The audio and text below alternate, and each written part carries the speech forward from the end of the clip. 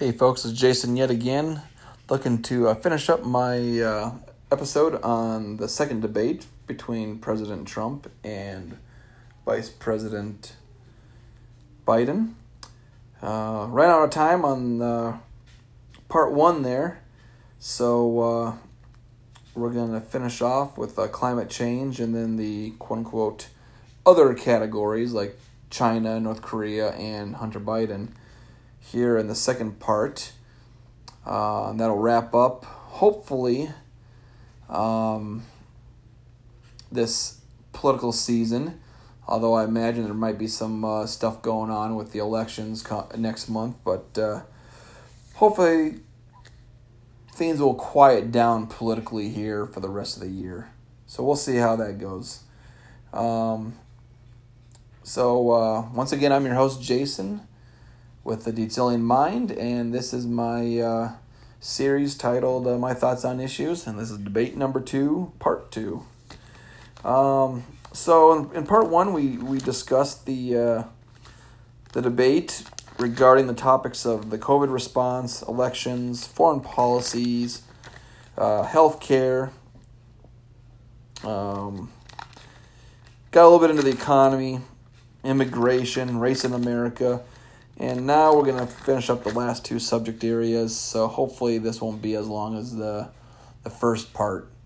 Climate change, I didn't really expect too terribly much about this. Both candidates are corporate politicians. Despite what Trump says, he's a corporate bitch. Let's just put it that way.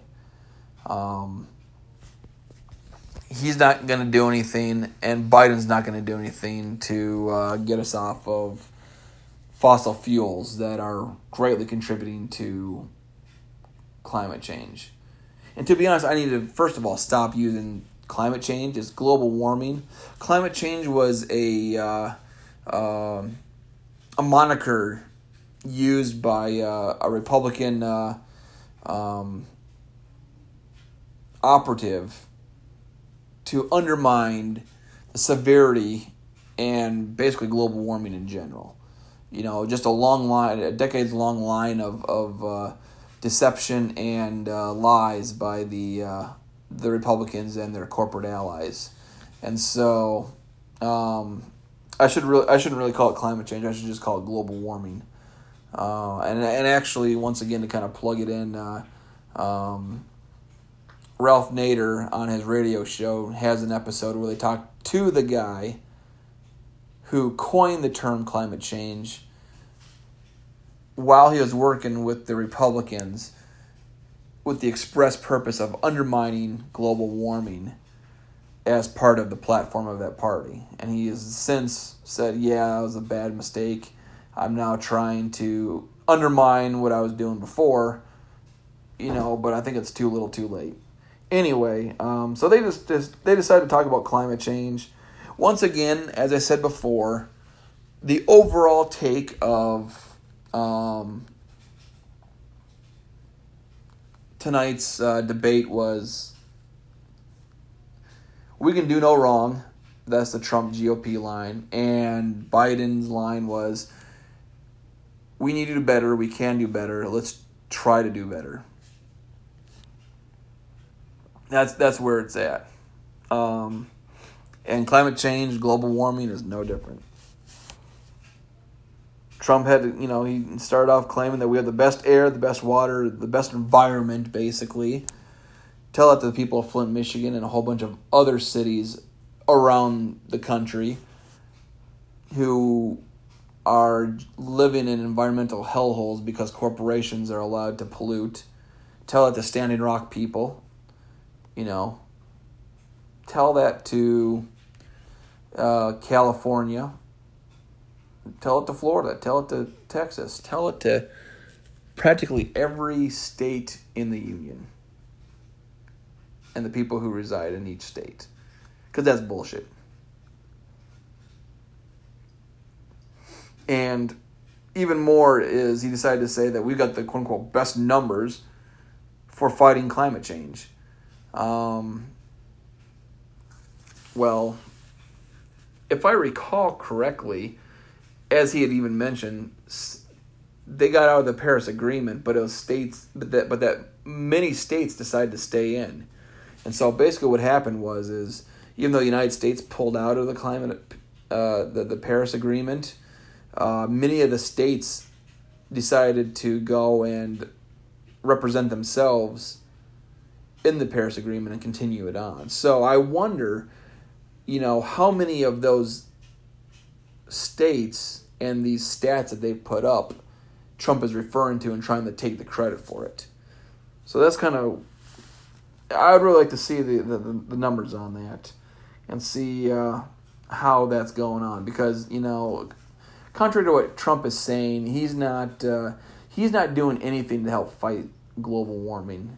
He's been pushing the Republican pro-corporate line all 4 years, even right down to the point where he doubled down on saying that windmills are bad. Look at all the fumes and emissions that the engines pop, exhaust out into the atmosphere. So bad. I mean, it's nuts. I don't know what this guy's talking about. And he goes on and kind of doubles down on it and says, natural gas is clean energy, kind of like clean coal, huh? And that getting rid of our oil and fracking industries will destroy the economy.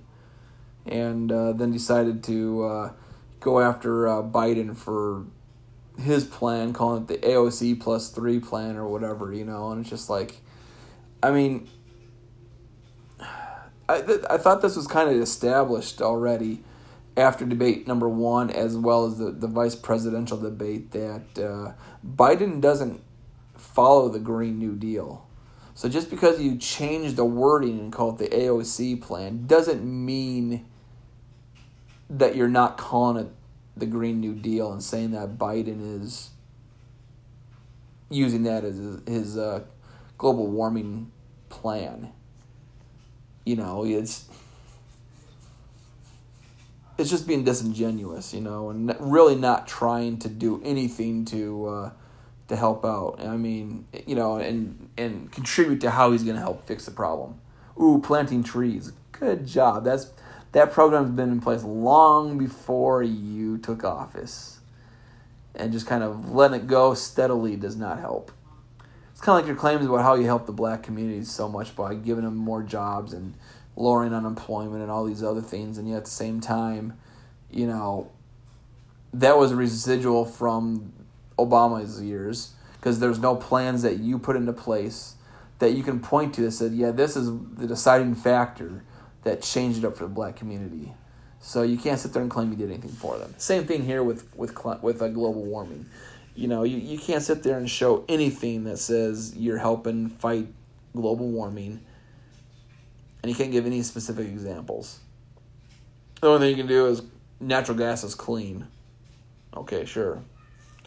And Biden, on the other hand, he's like, well, we got to slowly transition off of these fossil fuels. We got to slowly transition away from the oil industry, and we got to stop giving them subsidies because they're the ones who pollute. They're the ones doing the polluting. And yeah, that makes sense. At the very least, we got to stop giving them these subsidies, because right now there's an unfair advantage that fossil fuel companies are getting and that industry is getting as a whole, as compared to the eco-friendly green industry. They're not getting as much subsidies as what the oil companies are, and the fossil fuel industry. So, and since they're the ones that are polluting the most, why are they getting the subsidies? Why should these industries get subsidies and tax breaks and all this other stuff to only turn around and pollute our air, our water, our environment? Biden makes a really good point there. And that's kind of where Trump jumps in with the windmill engines exhaust causes global warming too. It's like when idiots talk about how electric cars are just as bad as fossil fuel cars, because the batteries, the cobalt batteries, are still made from from places that, they're so made from the same place, and then the way that they go about mining the cobalt to be put in these batteries is still contributing to global warming. Therefore, they're on equal footing with fossil fuel cars. I mean, it's just bullshit nonsense like that, But this is the country we live in, with brain-dead idiots who not only run for president, but also vote for these guys. But Biden went on and talked about how he wants to invest in clean energy. He talked about, making the switch over to electric cars and generating, I thought he said like 5,000 electric car ports or recharging stations across the United States. I could be wrong on that number, but yeah, we need to do that. We need to start diversifying and going into these clean energies. He also mentioned how we need to revamp and restructure our buildings, make them more efficient, and basically redesign our society so that we can implement green technology to help, save the environment. And that's what we need to do. What I really wish something was said was talk about how we can start replacing the concrete with solar panels.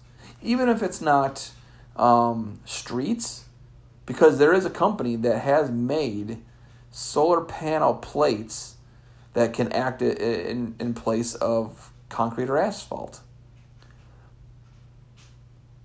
And basically, it makes it look like you're driving like you're in Tron. It looks really cool, actually, and there's LED lights in there so that you can, you don't have to worry about painting the roads now. You can just put LED lights and they'll, give you the fog line, the center line, You can even put, like one-way, directional arrows so that, which lanes are going which ways. You could design it because they're Wi-Fi capable and they're GPS capable. So these plates have Wi-Fi and GPS built into them so that you know exactly where you're at in terms of your GPS coordinates, which, by the way, will help with driverless cars and that new technology coming out. It also has Wi-Fi, so, you can make sure that if there's a crash coming up ahead, you can start getting warnings via which lanes are closing. Or if you need to change things up a bit, and I noticed this when I was living in the Atlanta area, is during certain times of the day, they will switch lanes and have certain lanes switch direction and have certain roads become one-way roads. One that was nearby where I lived was actually a 3-lane road, and the middle lane would shift its direction during rush hour traffic. So it'll go one way to help traffic get to work, and then the lane will actually switch directions in terms of its signs, and they had little LED lights that would show you which way it was going. So if you saw an X above it, you couldn't drive in that lane because the traffic's oncoming. If you saw a green arrow pointing up, that tells you can now use that lane to drive through. The same thing can be done with these LED solar panel plates that this company designed. You can now put the X's or the red X's or the green arrows or any kind of other indication into the LED lights on these plates and kind of connect them together, and then they feed into each other, and then you can have a whole Wi-Fi system that can be used, like I said, to make it look like Tron, where you get more feedback in terms of what's coming up. So if you have a road that needs to go, where you have 4 lanes and all 4 of them need to go one direction to help with the flow of traffic, you can now do the Wi-Fi, connect to it, say, hey, I need all 4 lanes to go, one direction to help with the traffic flow. Just like how we have the traffic light system set up so that they are automatically going from red to yellow to green and all that stuff. Same thing with the signs or the LED lights and saying this is the direction of the road. Nothing was mentioned about this kind of technology. Now, could that be quite an ordeal to get it switched over to that kind of a system? yeah, that might be kind of big. What they could do is they could use these solar plates, and instead of paving sidewalks with them, start small and use those instead of concrete or parking lots. Use them for parking lots. Start small. If you don't want to revamp the whole road system, like I said, start with sidewalks, start with parking lots, start with driveways. That'd be a good thing to do. And I think some of them too, some of the more advanced models of these solar panel plates, like I said, they're solar panels, so they draw on energy and power, and because they connect to one another, they can connect into the grid. But some of these more advanced ones, they even have the possibility to kind of heat up a little bit, and that would help with any kind of rain or snow or ice during the winter. Use it to help it, clean off the roads. So now we don't have to use salt or anything else during the winter months, and it makes it easier to clean. Now you might have to worry about, trucks or plows or something like that scraping up and ruining the surface, but I'm sure they can put on some sort of like plastic covering, like that plastic film that you put on the screen of your smartphone. You could probably put that down on there. I'm sure there's ways that they can make this so that it works out. Plus, when it comes to one of these plates, if there's something wrong with them and they break, instead of having to replace a whole chunk of the road, you just pull out that plate, put a new one in, it snaps in, and boom, there you go. So whether it's a meter by meter or a yard by yard or a foot by foot sized plate, you just put it in, set up and connect it to the one next to it. There you go. You don't have to worry about recutting out a whole new chunk of road and repaving it, or just doing the pothole fill-in method. You just pop out one like a Lego piece and pop a new one back in. I think it worked really good for sidewalks, driveways, parking lots, stuff like that.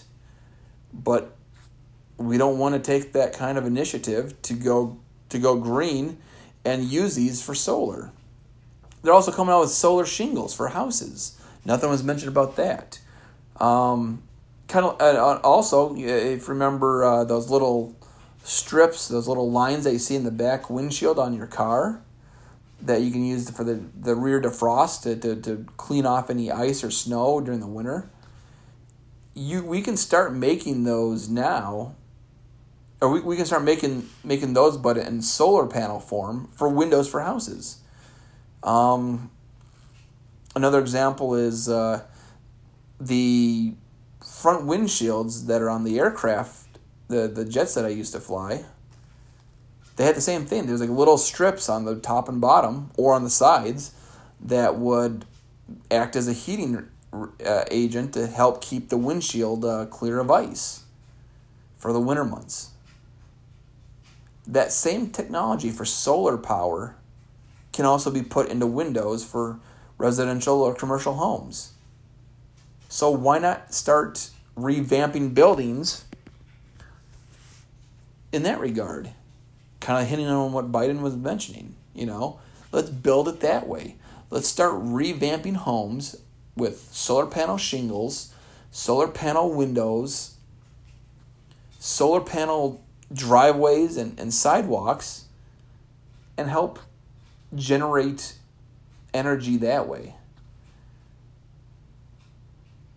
That way, we're not relying on these fossil fuels for everything.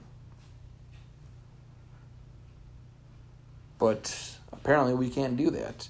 And neither side wanted to really discuss these options. Let's think outside the box. And I don't think that's possible right now, given the two parties, because they don't want to make the hard moves. Biden mentioned that by 2025 we have to really start making some progress, or else we'll go past the tipping point of no return. And yet, at the same token, he mentioned, we got to slowly transition over. 5 years is not a slow transition. That's a pretty quick transition. We need to start doing it now. We got to start, making sure that we can make this transition and it's affordable for everybody. If that means people's got to start footing the bill, or if they got to start footing the bill for people, that means paying, raising taxes on the rich and these corporations, then so be it. I mean, that's part of Biden's tax plan anyway. Anyone making more than $300,000 is going to get a tax increase. There you go. Start funding that way. Start pulling funding from our military. We're paying more than $750 billion a year. Why is all that money going towards the military? We need to start rethinking how we budget ourselves. And budgeting for this new technology to help fight climate change or global warming is what we're going to need to do. But it doesn't seem like either side really wants to take the plunge and do this. So I guess we just slowly watch our planet die and become uninhabitable for human life and eventually reset itself, and humans won't be part of that reset button. Take your pick.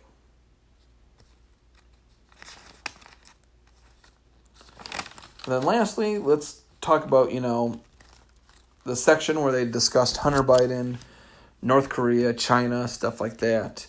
When it came to Hunter Biden, Trump went after him for Hunter and, kind of said, well, are you the big guy or big man or whatever it is that was supposedly in Hunter Biden's emails. And I do like Biden's response. He's like, you know what, there's an investigation that was done, and it was an investigation that was done by Republicans, which it was, and it came up empty. And he said there was nothing that they could find, nothing that was done wrong. There's nothing illegal about what was going on. So, and you know what? Yeah, that's right. This whole thing with Biden or with Hunter Biden is just Trump trying to come out with something to discredit his opponent. I mean, this is what happened in 2016. Weeks before the election, the Republican FBI head, James Comey, comes out and says, we're conducting an investigation into Hillary Clinton. You cannot do that. That's like, if I recall, that's part of the Hatch Act. You cannot make that statement. You have to keep it quiet. You're not allowed to be coming out and saying that you're starting an investigation into a candidate because they don't want to. Basically, it focuses on this whole concept of innocent until proven guilty. So the FBI cannot come out and say that they are conducting an investigation on anybody while they're running as a candidate to become president or any other public office, because, first of all, they have not proved that they're guilty of it yet. And so if they make that statement, it could be used against them. And then, to be honest, people can turn around and sue. If you can prove that you lost or that you lost money because of that statement, then you can turn around and sue them. And that's what the whole Hatch Act is there for. That's why no government agency came out and said that they were investigating Donald Trump, even though they were. There were tons of investigations that were ongoing even from before Trump announced his candidacy. But they never said anything about it because they understood that it violates the Hatch Act, and they have to assume that he is innocent until proven guilty. And part of that idea is that we don't sit there and say we're investigating him or anybody because we don't know if he's guilty or not. And so we have to err on the side of him being innocent. But apparently that didn't apply to Hillary Clinton, because Comey came out and said, we're investigating her, and then a couple weeks before the election in 2016, and then all of a sudden all hell broke loose and you see her numbers start to drop. And yet he never said anything about, oh yeah, by the way, we're also investigating Donald Trump. So there's that partisan hackery going on there. And then, Trump, as I mentioned earlier, he was complaining that, the Dems and the FBI were spying on him and investigating him while he was a candidate and then while he was president. Well, for starters, they started looking into him independent of the the Steele dossier that the Democrats had. Oh, by the way, the Steele dossier started with Republicans. If I recall, it was Marco Rubio who originally started the Steele dossier. And it was Clinton who picked it up after he dropped out and Trump became the GOP nominee. So, if you want to sit there and complain about that being a witch hunt, turn on your own party too, because some of your own party members were doing it first, and then Clinton picked it up afterwards. But even then, the FBI and all the people that were doing the investigation said they weren't focusing on that as their source of evidence. They had other evidence they were looking into. And they didn't come out and say that they were investigating Trump until after the election, when it was already known that he was going to be president. So them announcing it publicly meant that they could do no harm to his chances of winning the election, because the election had already passed.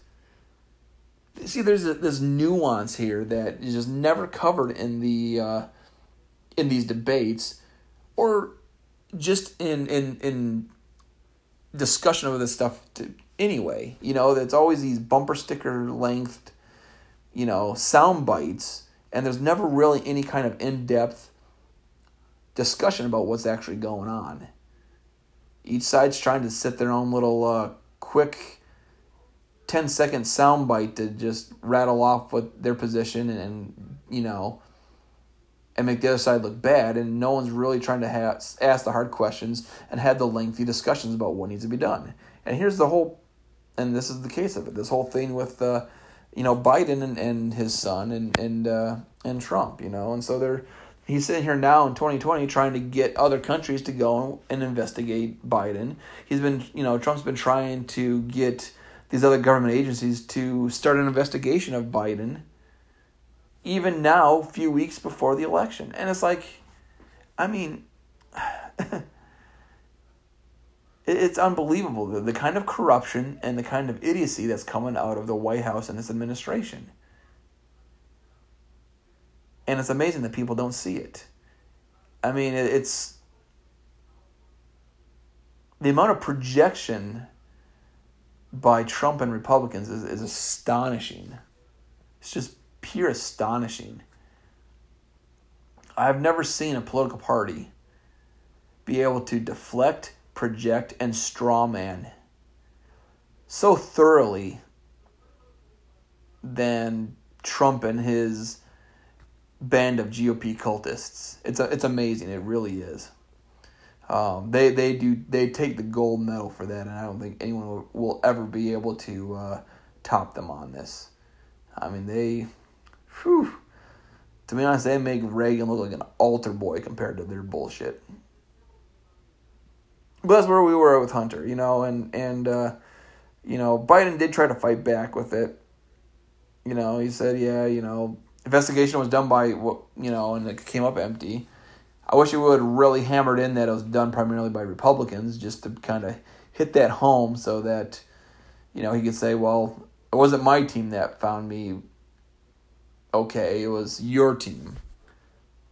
But he didn't really hit on that too much. He didn't really hit too much on the sleaziness and the corruption that is Trump.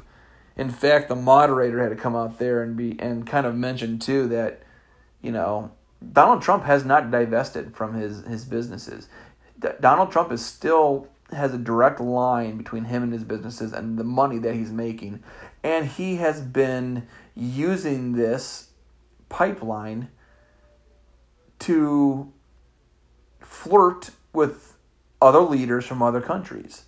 Saudi Arabia has been dumping shit tons of money into Trump's companies, knowing that money is going to come back into him, and not only his family's wealth, but his personal wealth, and they do it so they can gain special interest on him. And lo and behold, look what's going on, So, this whole thing of claim that Biden's the corrupt one who's making money in Iraq and China and everywhere else around the world. Well, Trump's doing it too. He was still trying to pursue some sort of tower deal in Russia while he was running to be president in 2016. He's got connections to China. The moderator even said, "Hey, you got investments in China, and you haven't fully divested from your companies." And even in 2016, he took money. Yeah, sure, Trump funded his own campaign when he was running to be the GOP nominee. But once he won that nominee, he started taking money from corporations and others just like anybody else. At the time, the company that my wife worked for announced that they were going to give, I want to say $400,000, something like that. It was, I think, six figures that they were going to give Trump for election in 2016. Oh, by the way, it was also a foreign company from England.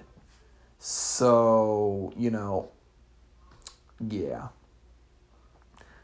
If you think Trump is not taking money from special interest donors, whether they're foreign or domestic corporations or plutocrats, you're full of shit and you need to wake the fuck up. Because he's doing it. He is the biggest con man, the biggest snake oil salesman I've ever seen. And he is swindling us all so he and his little his family of brats can make out rich off of this. That's what's happening. And I really wish that Biden and even the moderator would have pushed back even more than what they did. But they just kind of went with the flow and let them make his statements. And then okay, well, let's go and talk about something else. Sure, whatever. He toted about how, Trump toted about how he's not the typical politician. And that's why he got elected. No, you are the typical politician. You're playing the same game that career politicians have been playing before you for decades. You're part of the establishment. You've admitted it. Just that instead of being the politician class, you're part of the donor class before. So you're basically one of the plutocrats, who would throw money at politicians. And you admitted it too, that he's donated to Democrats and Republicans. I'm sure, he did some stuff when he was part of the Reform Party when he tried to run the first time. I think 2000 or 2004 or somewhere. It was about 10, 20 years ago he tried to run. I think he even ran too in 2012, and he dropped out really quick because he was quiet and just kind of sat there like a dumb loaf in the corner and didn't really know much of anything. And he figured out in 2012 that, hey, I just got to appeal to the idiot racists in this country and I can become president. Sure enough, that's what he did. But he's if you don't think he's the typical politician, then you're full of it. He is playing the same game as any typical politician who has made a career out of it. And he's always been part of that establishment elite group. Just once again, like I said, instead of him being the receiver, he was the giver when it came to political donations. That's the only difference. Instead of giving it, now he's receiving it. So, and then he kind of, took another pot shot at Hunter Biden. And this is kind of what makes me wonder that why people can't understand that this is all a hoax. Is that Trump mentioned that Hunter was making about $180,000 a month working at Burisma. But when this whole thing first broke, I thought it was like $50,000. Weren't they saying it was like $50,000 or $75,000? It seems like his monthly pay keeps changing from day to day, week to week, month to month, as this whole Hunter Biden conspiracy theory, whatever bullshit, keeps unfolding. His monthly payments, his salary keeps changing as to how much he gets, whether yearly or monthly. And they're complaining about this too. Oh, he's making way too much. He doesn't know what he's doing. Yeah, so does your family, Trump. Your Trump brats don't know what they're doing either. You don't know what you're doing. You're a president. And to be honest, this is the capitalist system that you people want, where a bunch of idiots who don't know what they're doing can go in and sit in some top exec position and make six figures a month or millions a year or whatever. Meanwhile, the workers are living paycheck to paycheck. Meager wages. Oh, but we can't raise minimum wage to 15. That's going to ruin our economy, and it's going to put a bunch of companies out of business. Now let's get more and more for the top execs and CEOs, because they're the real hard workers, right? You can't sit there and complain about Hunter Biden making 6 figures a month, or whatever, even $50,000 a month, whatever it may be. But that's when that's the system that you have supported and been okay with putting into place. So this is all part of Reaganomics and the neoliberal policies that have come about in our economic system. So make the bed you can sleep in the bed that you made, and you don't get to complain about the big pile of shit that's right next to you, because you're the one who made it that way. You don't want to listen to liberals or people on the left when they discourage this kind of political or economic behavior. Nothing was said. Everybody scoffed at Ralph Nader and all these other politicians who said, no, we can't be doing this. We need to think about the people, not the CEOs. So this is the neoliberal paradise you want, so you cannot complain when somebody you don't like, or the son of somebody you don't like, is doing what you yourself and your family does. Get over it. So I find it very hypocritical and just idiotic that they're complaining about how much Hunter Biden made while he was at Burisma or whatever it's called, and vice versa, that Trump and his shitty family also do the same thing. You guys can't complain because you're the ones that are promoting this kind of a economic system to begin with. So, that's how you want to. If you want to get a sword fight, don't get pissed off when you get stabbed. There you go. Biden then decided to go and, I guess kind of, bring it more towards foreign affairs and foreign policy, and talking about how Trump likes to cozy up with dictators or thugs, as he put it, and while at the same time, for lack of better words, give the finger to all of our allies. Excuse me. So, that's kind of what Biden's rebuttal was. Is, your foreign policy is not better than mine because you're cozying up to thugs like in North Korea,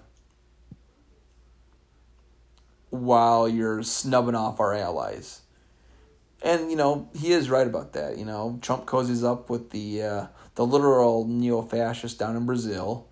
Bolsonaro was part of the right-wing authoritarian government down there from the previous generation back in the 70s, 80s, maybe even 90s, and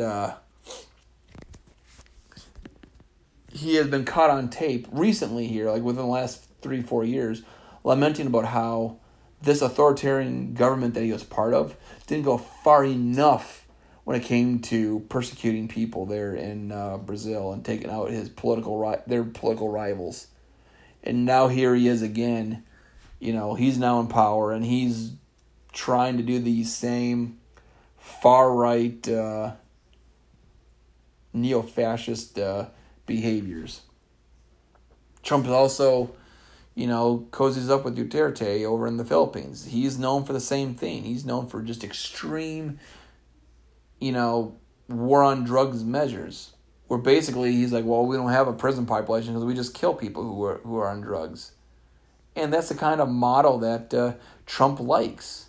And in all honesty, that's probably going to be his war on drugs policy if he gets his way and he starts really cracking down. I can foresee him just saying, okay, well, we'll just put you to death now if you're a drug addict. No, you don't need therapy, you don't need help. We'll just, make it a death sentence like Duterte does over in the Philippines. And then he gets all cozy with North Korea's leader too. And Biden kind of points that out. But here's the thing. Whether it's dealing with China or North Korea, nothing is ever mentioned about the saber rattling and the warmongering that the United States does. The moderator asked both Joe Biden and Donald Trump, hey, what are you going to do about North Korea? They're still trying to get nukes. What are you going to do about it? And nothing was brought up about how we need to stop aggravating and agitating North Korea by doing these little war games with South Korea right on their backyard, So we're doing all these war games, doing all these military exercises, goading and provoking North Korea, getting them on the defense, backing them into a corner. What do you think they're going to do? They're going to go after a nuclear weapon as a means of defense. I mean, that's what we do. That's what all these other countries that we're allied with, they're allowed to do. They're allowed to have nuclear weapons as a deterrent. Basically saying, if you come after us, we'll just nuke the fuck out of you. So why can't North Korea do it? Last time I checked, North Korea doesn't have 800 plus military bases around the world. Last time I checked, North Korea hasn't been, going around trying to topple governments that we don't like and putting our puppets into them. Like what we've been doing in Bolivia or Venezuela or Gabon or Iraq or Afghanistan or Syria or all these other places that our military goes into and plays imperial war games. I don't see North Korea doing that. North Korea doesn't spend $750 billion a year on its bloated military, surpassing the next 10 countries behind us. North Korea doesn't have the most nuclear weapons in the world. That's the United States.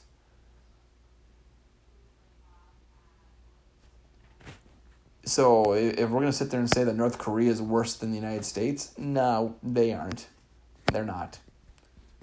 They got their problems, but we've got far worse problems. As we've already seen in this debate, the previous debate, and then the vice president debate. We've got our own problems, and they are an avalanche compared to what North Korea has. But we can't admit that. I mean, Trump can't admit that. Even Pence couldn't admit it in their little debate. From their point of view, everything is perfect and right and divine about this country. Nothing's wrong. And if you disagree with anything, well, then you're just being un-American and unappreciative of just the awesomeness that this country bestows upon us and everybody around the world. That's the GOP narrative. We're perfect and we have no problems. Unless if there's a Democrat that's somewhere to blame for something. But then when there's a Republican, oh no, everything's perfect. Everybody else has problems, but we don't. That's kind of the narrative that's going on here. Nothing was said about it. Even when it comes to China, the narrative that came out of from Biden was, well, we're going to make them follow the international rules. We're gonna put their feet to the fire and make sure that they don't do jack shit. But no one's holding the United States to the fire. Everything that China or Russia or all these other countries are trying to do, it's because we're doing them, getting away with it. And so all these other countries figure, well, hey, if the United States can do it, so can we. And they're right. If the United States is allowed to do all this dick shit, then all these other countries should be allowed to as well. That's something that I just don't think Americans understand. We are allowed to get away with so much dick shit around the world.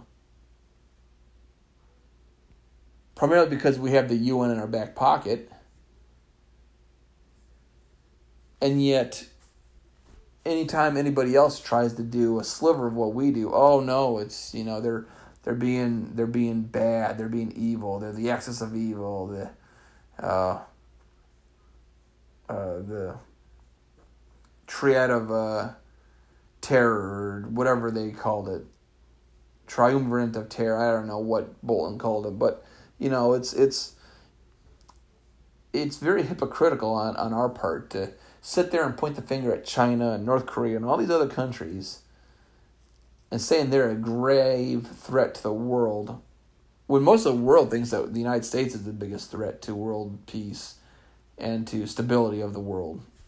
So maybe we should spend less time talking about keeping North Korea and China in check, and maybe talking more about what we need to do to keep ourselves in check, so we don't have some madman like Trump going around and starting to cause shit and try to start wars like he tried to do in Iran, and basically be the global bullies. Nothing was said about that at all,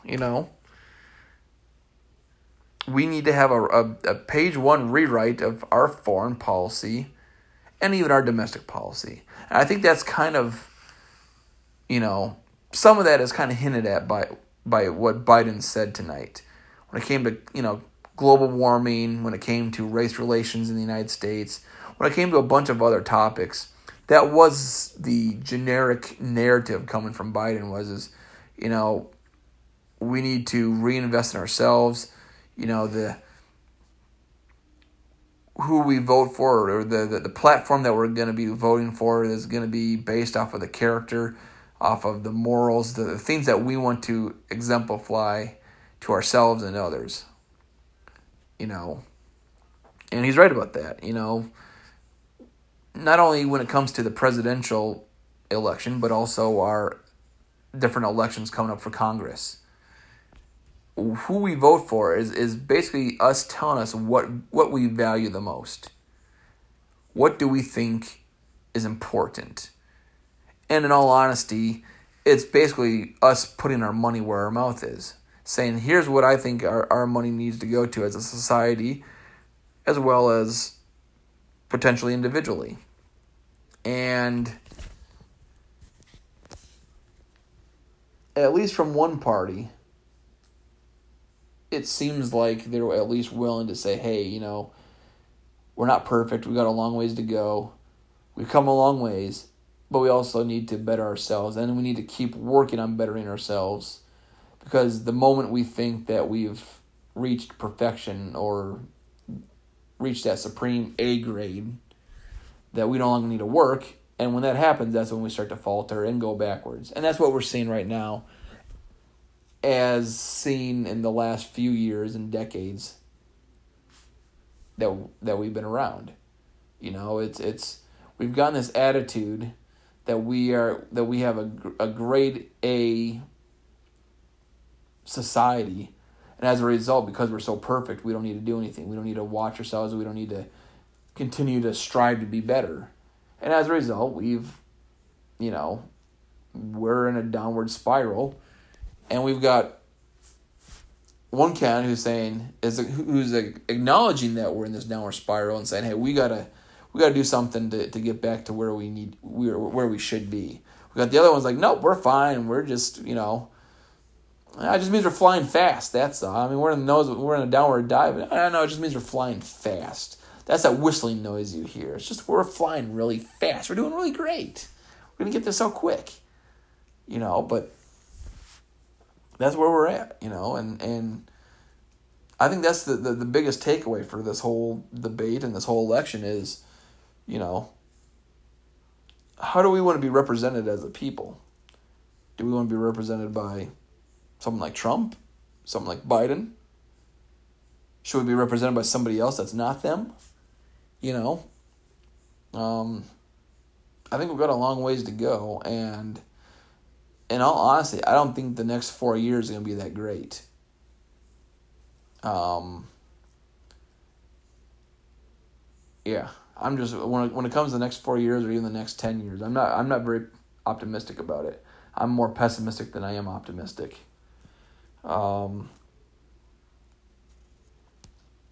Especially if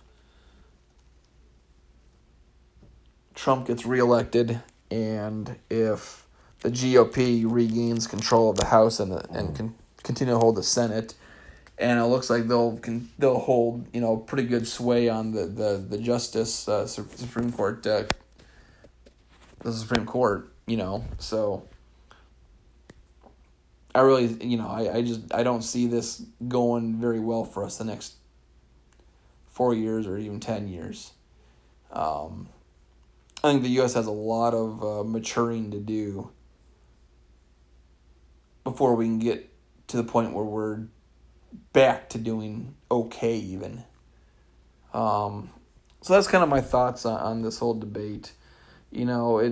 Overall, these debates were very shallow in their discussion of the main issues. They didn't really cover what needed to be covered. They just resorted to making those quick sound bites that could be used to kind of, prop up their base and say, hey, look, we're saying that this is what we mean, and then, okay, whatever. It's just something needs to be done to fix this, and I don't foresee it happening anytime soon.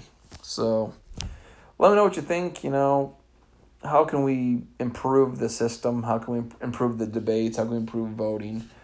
How can we improve candidates that we're looking at to vote for? What can we do to improve our society? We've got a long ways to go. We've come a long ways, but we've got a long ways to go. What can we do to keep bettering ourselves? Or is this it? Is this as good as we can get? And if that's the case, yikes. Anyway, I'm your host, Jason.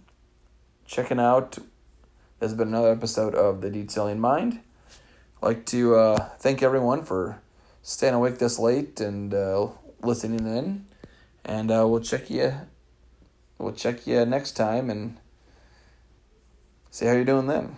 So, have a good evening.